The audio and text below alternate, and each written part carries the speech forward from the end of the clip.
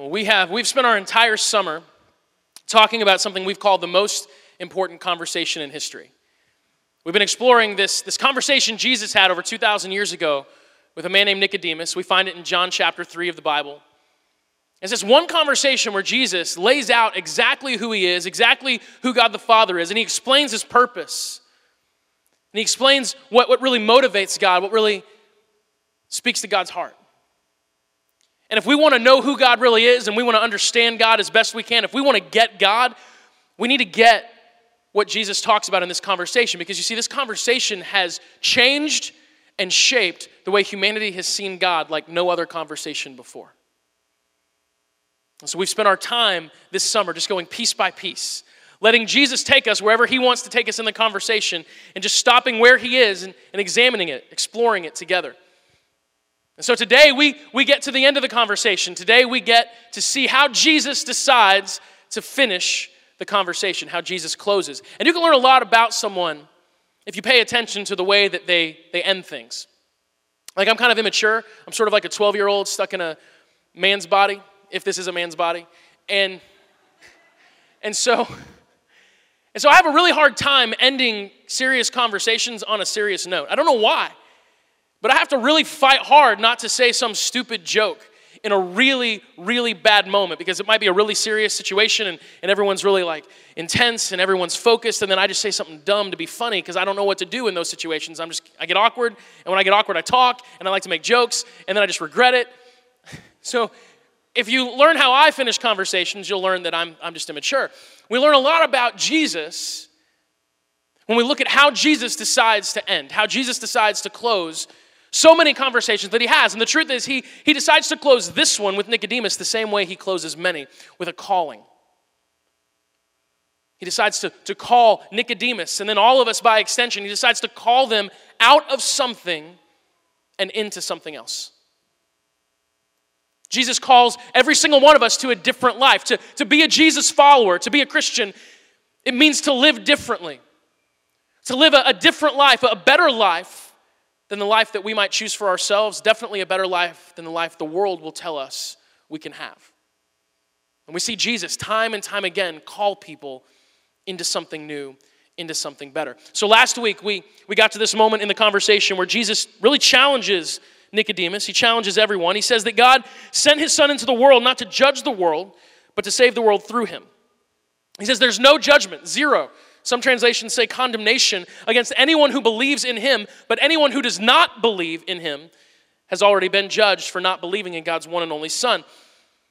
And today we get to this next part. We get to the call that he makes after the challenge. He says the judgment is based on this fact: God's light came into the world, but people love the darkness more than the light, for their actions were evil. All who do evil hate the light, and they refuse to go near it for fear their sins will be exposed. But those who do what is right come to the light, so others can see they are doing what God wants, what God desires. Jesus ends his conversation with Nicodemus, with humanity really, because this conversation's been talked about for thousands of years. He says, look, step out of the darkness and come into the light.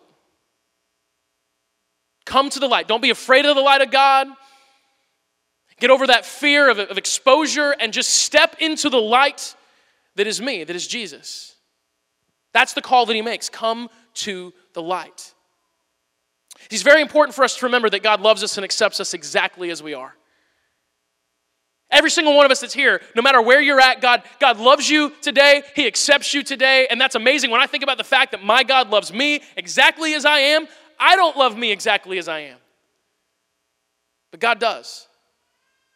And we've got to make sure we always think on that because we're a church and we're going to have to fight the pull of religion. And religion doesn't accept anyone exactly the way they are.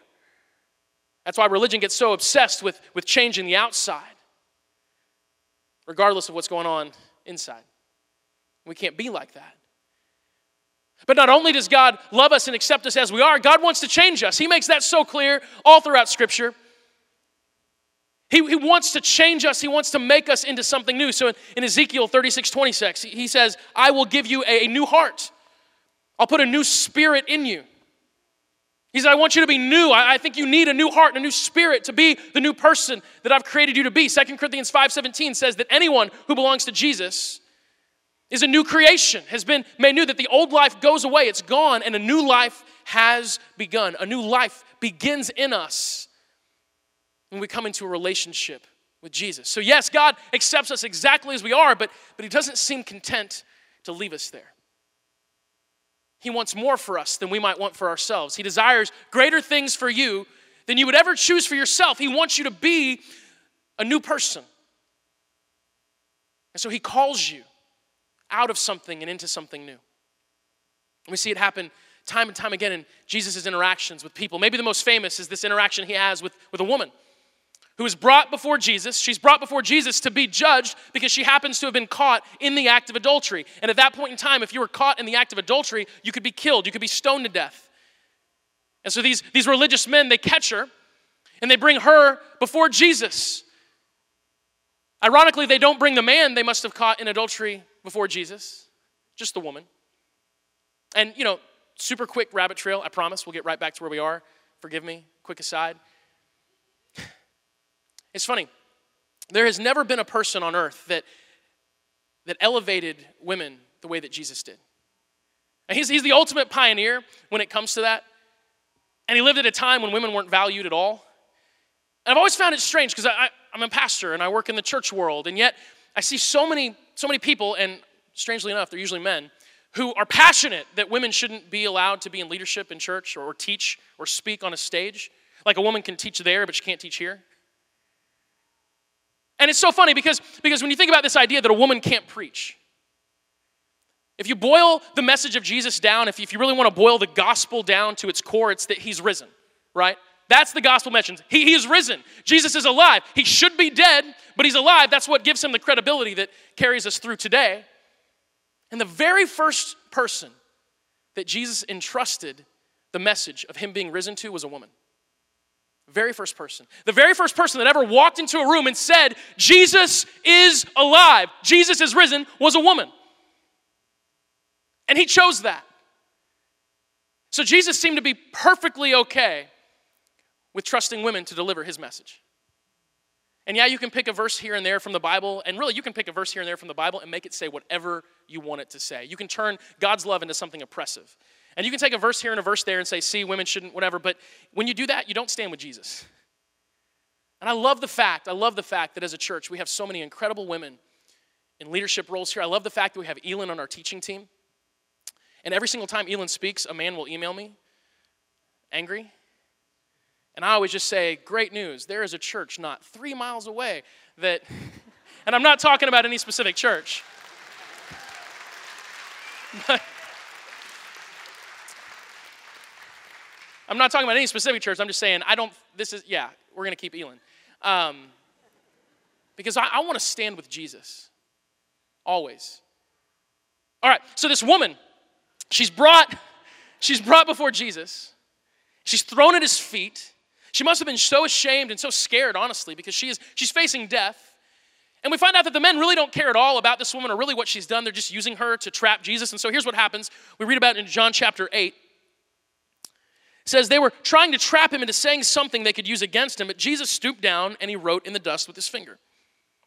And they kept demanding an answer, so he stood up again. He said, all right, but let the one who has never sinned throw the first stone. And then he stooped down again and he wrote in the dust. And one of the things I cannot wait to ask God is what Jesus wrote in the dust. I've always wanted to know that. What were you writing? Was it cartoon characters? What were you drawing? Some people think that maybe he was writing some things down that reflected these men's hearts, which fits. But I bet it was cool.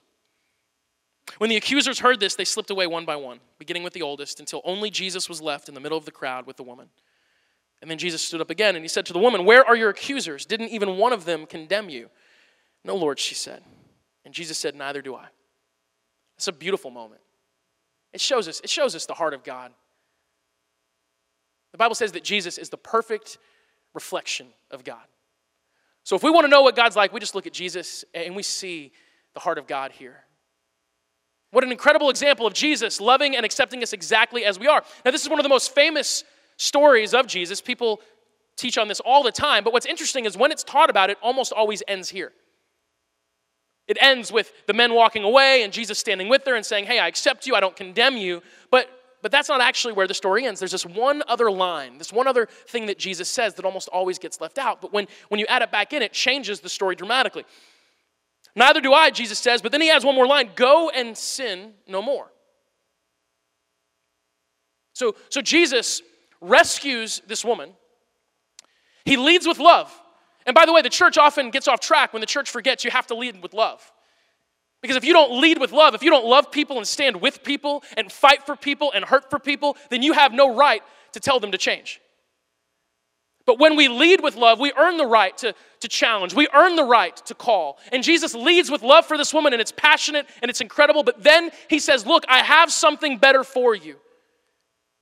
He calls her out of her darkness and into the light.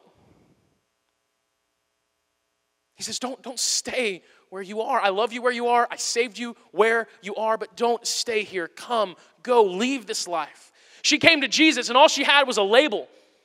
She was called a sinner and an adulteress, maybe a prostitute. She came with a label, but she left with a calling to be more than she ever thought she could be. Because when we have an encounter with Jesus, he always calls us into a different life, into a better life. That's what Jesus is doing at the end of this conversation with Nicodemus, this conversation we've been in all summer. We'll go back to it in John 3, verse 19. God's light came into the world, and that light is Jesus.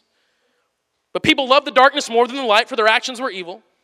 All who do evil hate the light. They refuse to go near it for fear that their sins will be exposed. But those who do what is right, what do? They come to the light so others can see that they're doing what God wants. Come to the light. That's the call that Jesus gives each and every one of us today.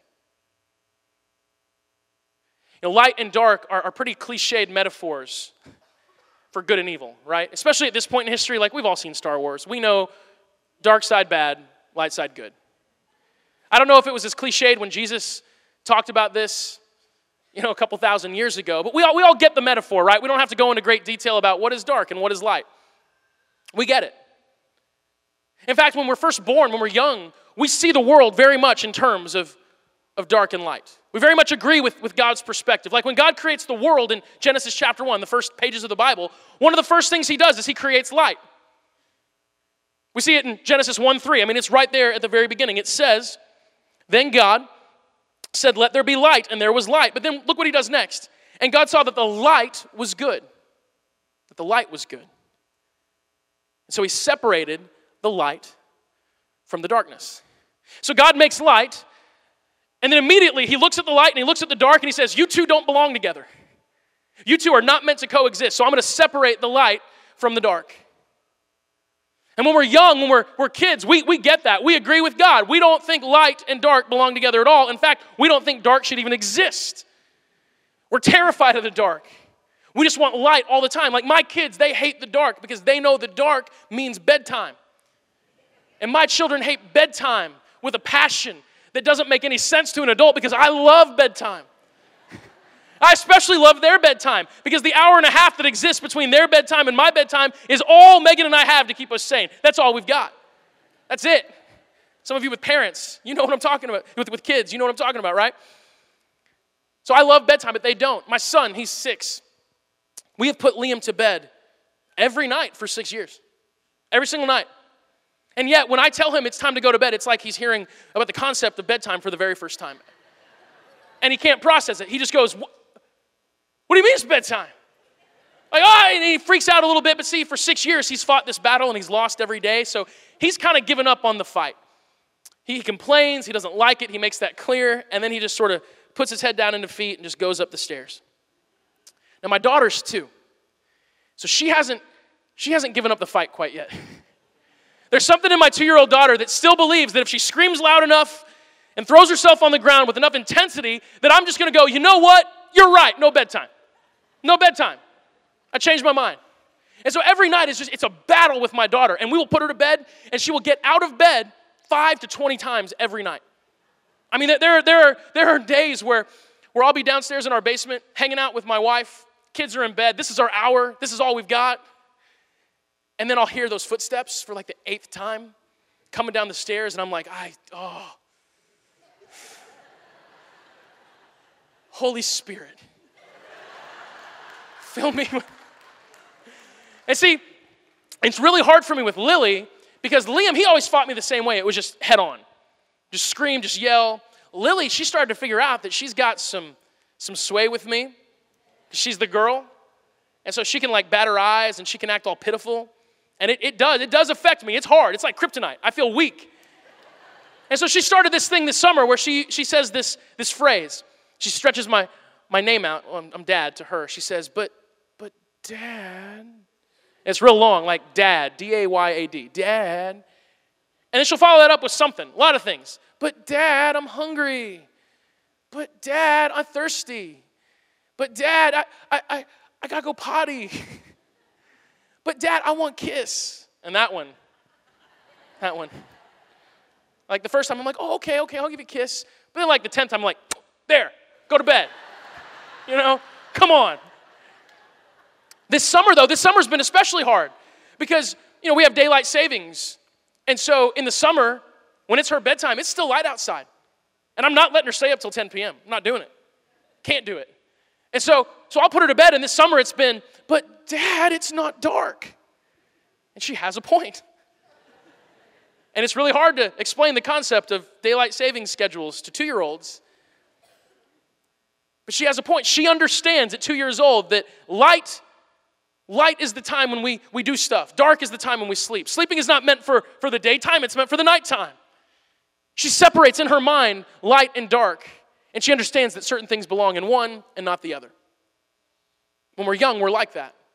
As we get older, that becomes a little less defined, right? Like you'll never hear a 5-year-old say, I'm kind of a night owl. I'm more of a night person. No, little kids see one glimmer of sunlight in the morning. Those of you with kids or who've had little kids, you know this, or if you've been a little kid and you can remember that, you know this too. You see one glimmer of sunlight, you're like, sweet, the nighttime is over, time to do stuff.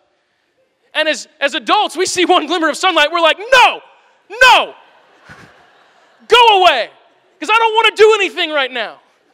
It changes. We don't define our lives by light and dark the way we used to. But it doesn't just change when it comes to that literal light and darkness.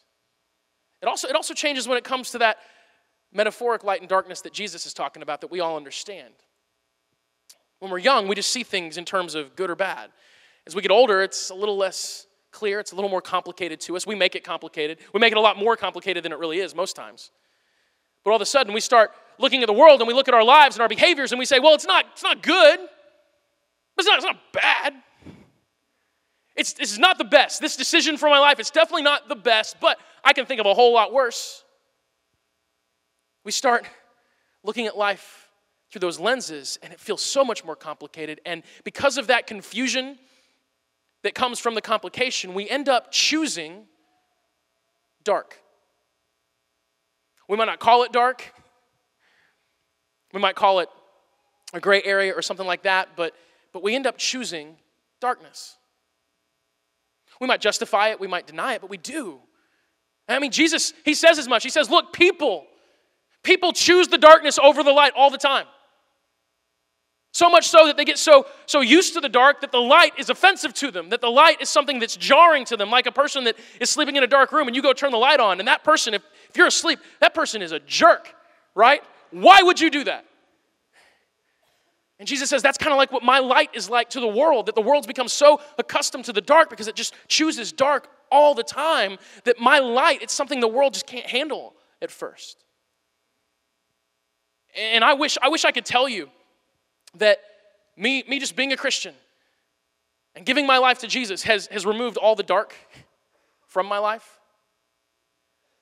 But see, I got saved when I was 10, and I didn't come to Jesus in this epic moment of repentance. I was 10. I wasn't like, I'm so sorry for what I've done. I mean, I stayed up later than I was supposed to a few times. I definitely lied to my parents. I ate a few extra cookies, things like that.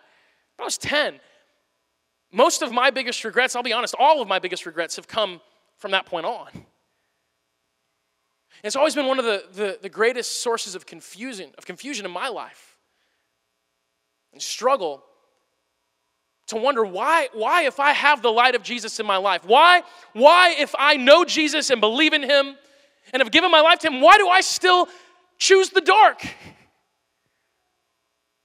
I mean, I've battled that in my life, and it's caused so much confusion and so much doubt. I've asked that question, why? Why can't I get over this? Why can't I stop this behavior? Why do I keep going to this same thing to cope? I hate this, but I can't shake it. I know this isn't light. I know this isn't what God wants for me. But I keep going to it. Why? Why, if I have the light of Jesus in my life, do I keep choosing the dark? Because if I'm going to be honest with you, if God came to me and he said, hey, Justin, you've got to put your actions, your behaviors, your thoughts into one of two categories, dark or light, I'd have a pretty full dark category. Now, it would be a category completely covered and overwhelmed by the love and grace of God, which is awesome. But I have wasted so much time, so many years of my life stumbling around in the dark because I've chosen the dark. You know, I try to be really open with you guys. And, you know, it's funny, I've had certain things that I've shared with y'all. If you're new here, that doesn't count for you, but, you know, you'll get there. And I love our church, especially for the love that exists here and for the genuine honesty that happens in this place. Because I've gotten to share things about my life that I never heard a pastor share ever. And it's awkward and it's hard. And sometimes I'll share things, you know, that are small. Sometimes I'll share things big. Like I've shared with you guys before. I think I've done this pretty recently, but it may have been a long time. I don't really remember. But I know I've shared before that for over 10 years I had an addiction to pornography. I've been 5 years walking in freedom from that addiction. But even though it's been over 5 years and I've talked about it before, it still feels really awkward to say that on this stage. I bet it feels awkward for you to hear it. Because that's not the image you probably have of a pastor. But you know what? I believe this with a lot of passion. If churches and church leaders would just quit caring about image management and value honesty and vulnerability above all, the reputation of the church would be completely different. I believe that. And so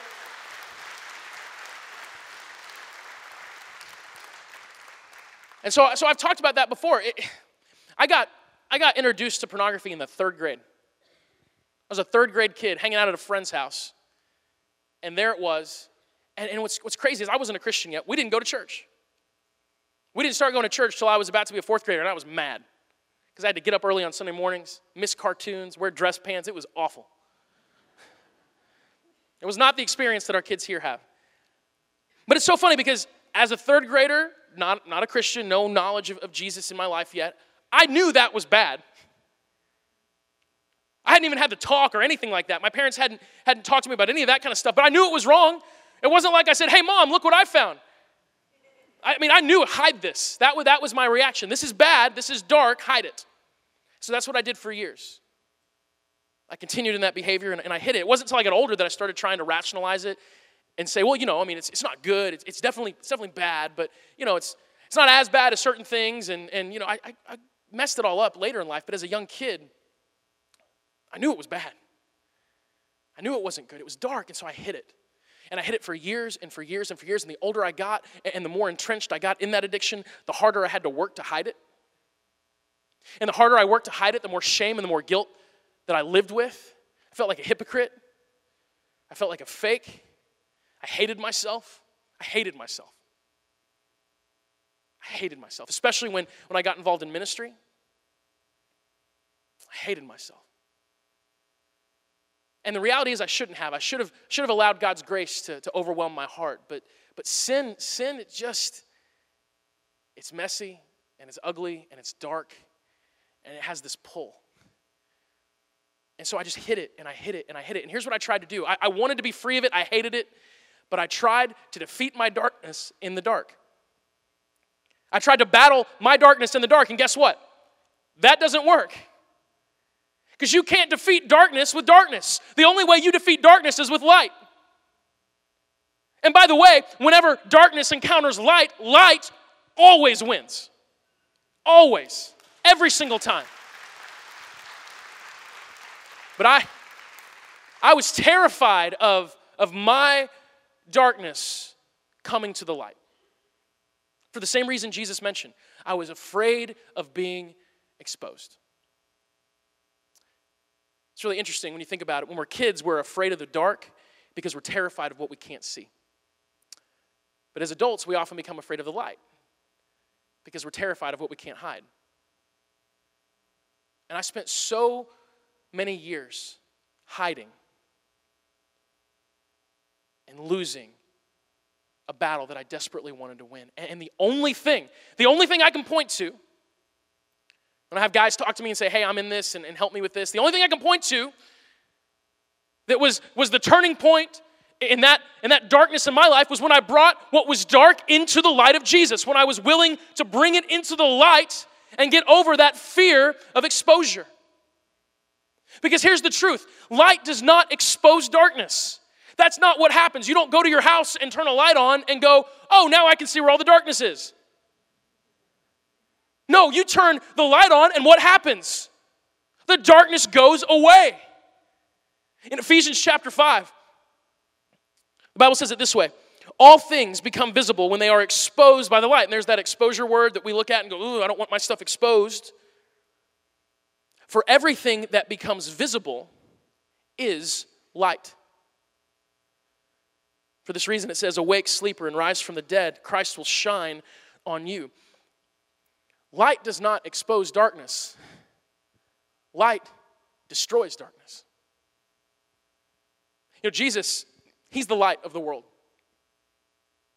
Jesus is the light. He said as much in John chapter 8, verse 12. Jesus spoke again and said, I'm the light of the world. He who follows me will not walk in darkness, but will have the light of life. Jesus is light. And when Jesus walked this earth, he came into contact with a lot of dark things. Like people came to Jesus who were demon-possessed. And you may not believe that. That might be hard for you to rationalize. I believe it fully. But even if someone just thinks they're possessed by a demon, that's pretty dark. And when Jesus would encounter a person possessed by a demon, pretty much the darkest thing you can imagine, there wasn't a fight. There wasn't a battle. It wasn't like the demon came at Jesus and they wrestled around on the ground. There wasn't an arm wrestling contest or anything like that. They didn't even play rock, paper, scissors. Whenever the demon would encounter Jesus, the demon would just freak out, fall on the ground, and beg for mercy. The demon would just say, Jesus, Son of God, have mercy on me. Please don't cast me away. Please don't destroy me. Because darkness is terrified of light. I want you to understand this morning that Satan may have a hold on you with guilt and with shame. He may keep you bound to some behavior or some attitude or some state of being that has you feeling guilty. And it's not always as obvious as addiction. It might be depression. It might be anxiety. It might be a deep anger that you have that might even be justified anger, but that anger causes your life to be dark and no joy can enter your heart. It might just be something small, but it eats at you and you know it's darkness, but you're afraid of bringing it to the light. You're afraid of anyone finding out. But I want you to understand this morning that Satan himself is terrified of the light of Jesus. Terrified. And if we could be people that had the courage to be vulnerable, if we could be people that had the bravery to step into the light and not be afraid of exposure, the darkness that's in our lives, it would go away. It would vanish. Maybe not overnight, but it would go away because darkness cannot hold up to light. It doesn't work that way. And God, He loves you. He accepts you exactly as you are. And He did not create you as a vessel for darkness. He wants to shine on you. Can you think about that? Like the light of Christ shining on you. That means that God loves you so much, that His opinion of you is so high, that He wants to shine a spotlight on your life. That He wants to shine a light onto you, and He wants to tell the world, that person is mine. That's my child. That's my daughter. That's my son. They belong to me, and I love them, and I'm proud of them, and I want the world to see them. He wants to shine that light on you, but the darkness in us will often cause us to sort of step out of the light and go, oh, I don't know. I don't know if I want to be in the light because I'm afraid that who I am will be exposed. But see, that's not how light works. And if you'll bring your darkness to the light, God will turn your darkness into light. That's why there are people who used to battle addiction and now they lead people out of addiction. That's why there's people who used to be stuck in depression, and now they'll talk to people who are depressed, and they'll say, look, you have hope. Because my darkness has become light. Now I have joy.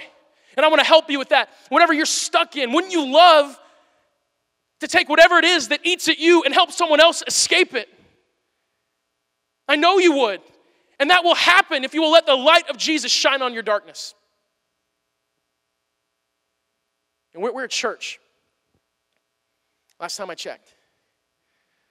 And it's not because we're registered with the state and federal government as a nonprofit organization. It's not what a church is. That's an institution. We're a family of people. And I want to say this. I know that oftentimes the place where it's the hardest to be real is church. And it shouldn't be that way. Because you might feel like you have to fake it Monday through Saturday. You might feel like you have to fake it at work when someone says, how are you doing? You say, I'm great. I'm fine. But you don't have to fake it here. Please don't. And it happens so often. Like I'll be with people sometimes and we'll be praying and there'll be a bunch of Christians and someone will say, hey, anyone need anything? Anyone need us to pray for them? And everyone's like, nope. I don't need God's help at all. I'm doing so awesome. I'm killing it this week. I'm good. Because we're kind of afraid. We're afraid of opening up and being vulnerable because we live in a world that is fake. Our world is fake.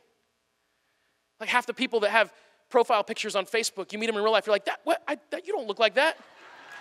Right? Like when you take a picture in this light and at this angle and in this, and then you filter it through whatever filter program you have, like, you don't look like that. We live in this fake world and we crave something real. But we can't experience something real if we're not brave enough to be vulnerable. And I want you to understand this morning that there are people here that you can go to that are safe, and you can say, look, I need help with this, and they will help you. You can go to our prayer team, by the way. You can walk in that room, and I'm telling you, I wish some people would have this experience this morning. Maybe you're feeling a stirring, and you need to do this, where you walk in that room, and you say, and you just spill it all out, and you just speak out what you've been hiding for all this time, what you've been dealing with on your own in the dark, and you will experience a freedom and a joy when what is in the dark is brought into the light, and you'll win. Because you need to understand this morning that you were made to win. Satan, he loses. The dark always loses when it's brought to the light. And see, it all starts with a step. It all starts with a step. Because, here's the thing. I got rid of that darkness in my life. And this is the annoying thing about darkness is there's just more of it. It wasn't like I got rid of that and I'm just like, oh, cool, I'm 100% great now. Now other stuff's popping up. I'm like, what the heck? When is it going to end? Like I have this weird thing that I do that I've started to realize. I believe some days that no one is as stressed in the world as me. You ever deal with that? This last week, Megan had a stressful day. And so she started telling me about her stress on the phone, and I shut her off. And it was basically like me saying, no, you don't get to be stressed. I'm stressed. Okay? Let me tell you about stress. Let me tell you what should stress you out. And I start talking about all my stuff and how she shouldn't be stressed, and I basically just controlled her. Tried to. You can't control Megan, though. It doesn't work that way. And I basically just said, no, me. I have this weird victim thinking mentality sometimes where I walk around and believe that no one has it as bad as me. And it's wrong, and it's just darkness. Now I got to deal with that darkness. I hate it. But you know how I'm going to deal with that darkness? The same way I dealt with the last bit of darkness. You just bring it into the light. I was so afraid. Guys, I just want you to know this. I was so afraid of one person finding out about my dark secret. Now I stand on a stage and I tell thousands of people about it. My mom listens to this podcast.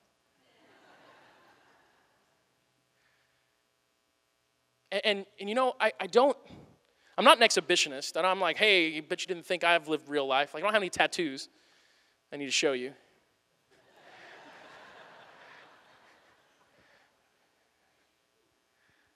But here's what I've found. We believe that Satan is a lot more powerful than he is. And you may call it Satan. You may just call it something else. But Satan's Satan. And so Satan used to say and whisper in my ear all the time, what would happen if they found out? What would happen if they knew? And if he does that to me now, if Satan comes to me and he says, hey, what would happen if they knew? I told them just now. Told all of them. And he's just like, well. Right? Like,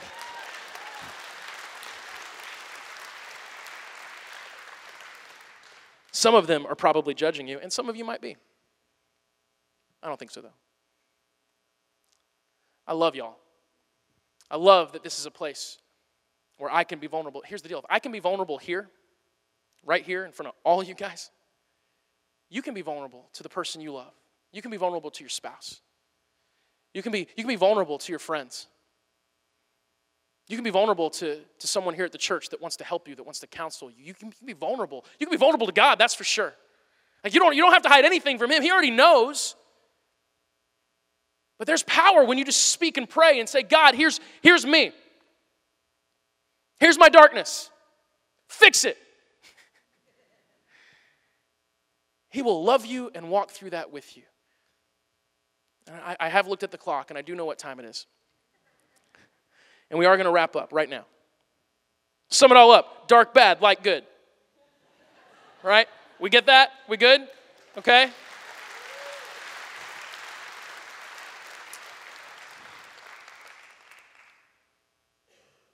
It makes more sense to be a child afraid of the dark than a grown person afraid of the light. So don't be afraid of the light this morning. Stop fighting in the dark. You will not win there. But if you will bring all of you into the light of Jesus, his light will extinguish whatever darkness you have. Because it's not nearly as powerful as you think it is. It's not nearly as massive as you think it is. And in the light of Jesus, your darkness will be exposed for the puny, insignificant, and weak thing that it is compared to the power of the God who loves you. So let's be people who step into the light. Pray with me this morning. Jesus, thank you so much for being our light. Thank you so much for giving us a church where we can come to you and we can just be exactly the way we are. We don't have to pretend. We don't have to fake it. We don't have to act like everything's good. We don't have to act like we have zero darkness to deal with. Thank you for giving us a place to be honest with you and honest with ourselves and honest with each other. And Lord, I pray right now that you would stir in our hearts the desire to be people who come to the light. Not just once, not just with one decision to follow you, Jesus. And if there's someone here that doesn't know you, I pray that they step into your light for the first time today, that they give their life to you, and they just pray that right now. Because that's all it takes, Lord. But I pray that for every single one of us, that we step into your light every single day. That we get over our fear of exposure and realize that you don't want to expose us. You want to wrap your arms around us. You want to love us. You want to carry us to where we cannot go. And we need you, Jesus, and we need that. We are your church. We want to live in your light. We love you. Amen.